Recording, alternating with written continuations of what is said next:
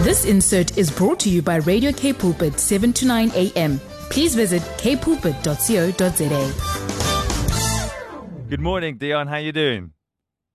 Morning, Brad. Morning, Brad. No, it's not 34 degrees. It is, in fact, minus 8 degrees this morning. And when I've finished talking to you, I have to walk to the Hauptbahnhof here in Berlin, which is about 20 minutes away. And I must tell you, I'm not looking forward to that. Yeah, it's all this. It is 34. It's 34 Fahrenheit, maybe a little bit cooler than that. A bit of a shock from leaving South Africa last week, right? Absolutely. You know, when the last picture I took in my garden of my doggies, the sun was shining and I was, wearing short sleeves. And the first picture I took when I landed here in Berlin was of a heap of snow that was taller than the train, So, Goodness, it's beautiful. Yeah. But it has a beauty all of its own. Brad, one of the wonderful things about Europe at this time of the year, of course, is all those beautiful Christmas markets and people are out in the evenings and their Christmas lights, and people seem to get into the joy of the spirit of Christmas, Yeah, what's not to love about that? And it's all the movies we're watching anywhere. That seems to be snow everywhere and people wearing beanies and jackets and little red gloves with white dots on it. So it kind of fits into how we imagine winter would be through all the movies that we're watching. You were chatting to us about the third Sunday in Advent. Dion, I was sharing earlier on as we had a Bible quiz this morning talking about Zechariah and John the Baptist and Elizabeth. But just trying to imagine that moment where Angel Gabriel stands before you like Zechariah and gives him the commission and who John is going to be and what his name ought to be. And then Zechariah seeming a little bit uncertain about whether or not this is actually God, which, is so funny to me. And then for him to say these words, which some of the most powerful I love out of this part of the Bible anyway, is when he says, I'm Angel Gabriel. Like, I spend my time, I'm in the presence of Almighty God. Like, don't come and doubt what it is that I'm saying. And these angel visitations and these massive faith and supernatural moments are really all over these stories about the coming of the Messiah and all the peripherals around it. It really is just bathed in the beauty of the supernatural and God making this massive move. Brad, and I think that's, for me, that's the key here. If we think about the purpose of this season in our Christian calendar, Advent, what it's meant to do is to reconnect us with the miraculous God who is still alive. God hasn't stopped being miraculous. God hasn't stopped being God. And it's meant to be this time preparing us for Christmas to say, when you come to celebrate the birth of Jesus, you're not just celebrating the birth of a baby in a manger. You're celebrating the coming to humanity, the Emmanuel, the incarnation of the Christ who was present at the creation of the world. You're celebrating the coming of the Jesus that is prophesied about in Isaiah that we read last week, the one on whose shoulders the governance of all of history will rest.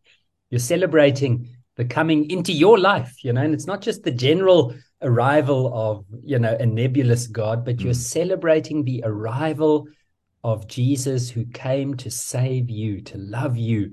And that, that is something that should fill us with such hope, with such peace, and with such joy.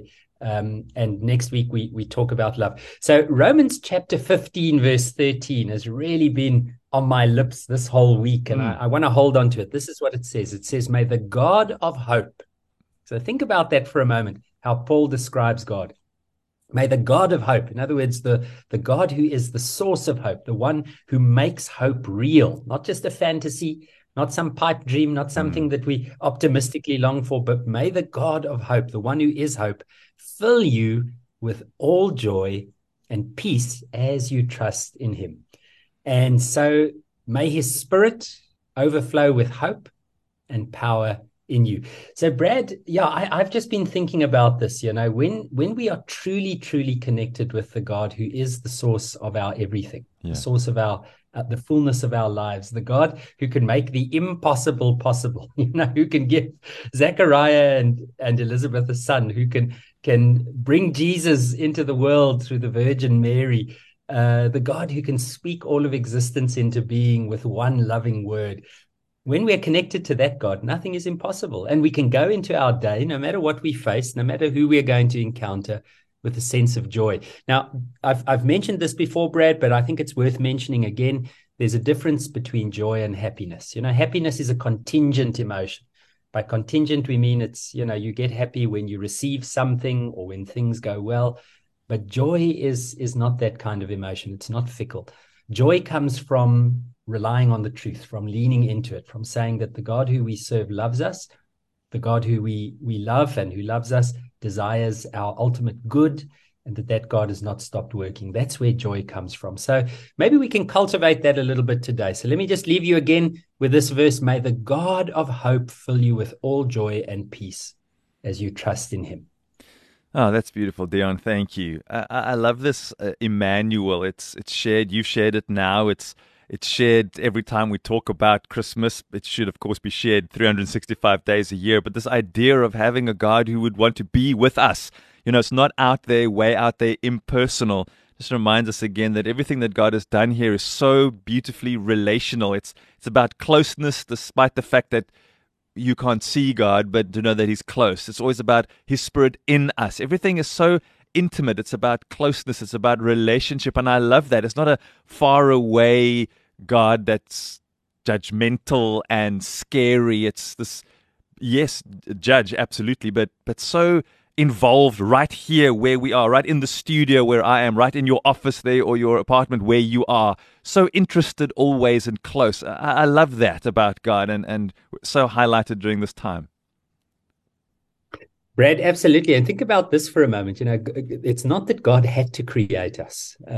This is what I often think about when I feel far from God. It's not that God was forced to create humanity. God created us because God wanted to love us. God said, let me make humanity. We read in Genesis chapter 1, 26 and 27, and let me make them in my image.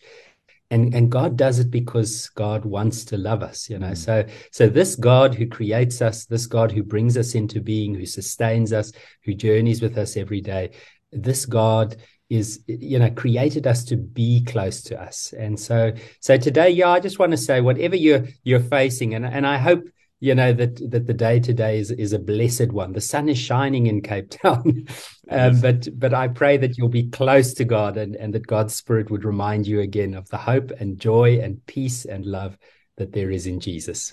Dion, what a pleasure to be able to connect with you. This will be the last time we're formally chatting this year. I just want to say from all of us listening and the two of us here in the studio, thank you so much for the role you play here on a Thursday in our lives. And, well, for me, we connect regularly, but just here for our listeners, thank you for the effort, no matter where you are in the world, to make sure you're here with us on Radio K Pulpit on a Thursday. So for that, we just want to thank you. Thanks, Brad. And also just to say to you and to all of our listeners, may the Lord bless you this Christmas. And my prayer for you is that God will give you everything that is good and that God will prosper you and your family, protect you and bless you with all of God's goodness in the new year. So, Brad, thanks for a great year. Look forward to connecting in 2023. Indeed. Rest well and stay safe and stay warm. Thanks, my friend. Bye then. Bye-bye. This insert was brought to you by Radio K Pulpit, 7 to 9 a.m. Please visit kpulpit.co.za.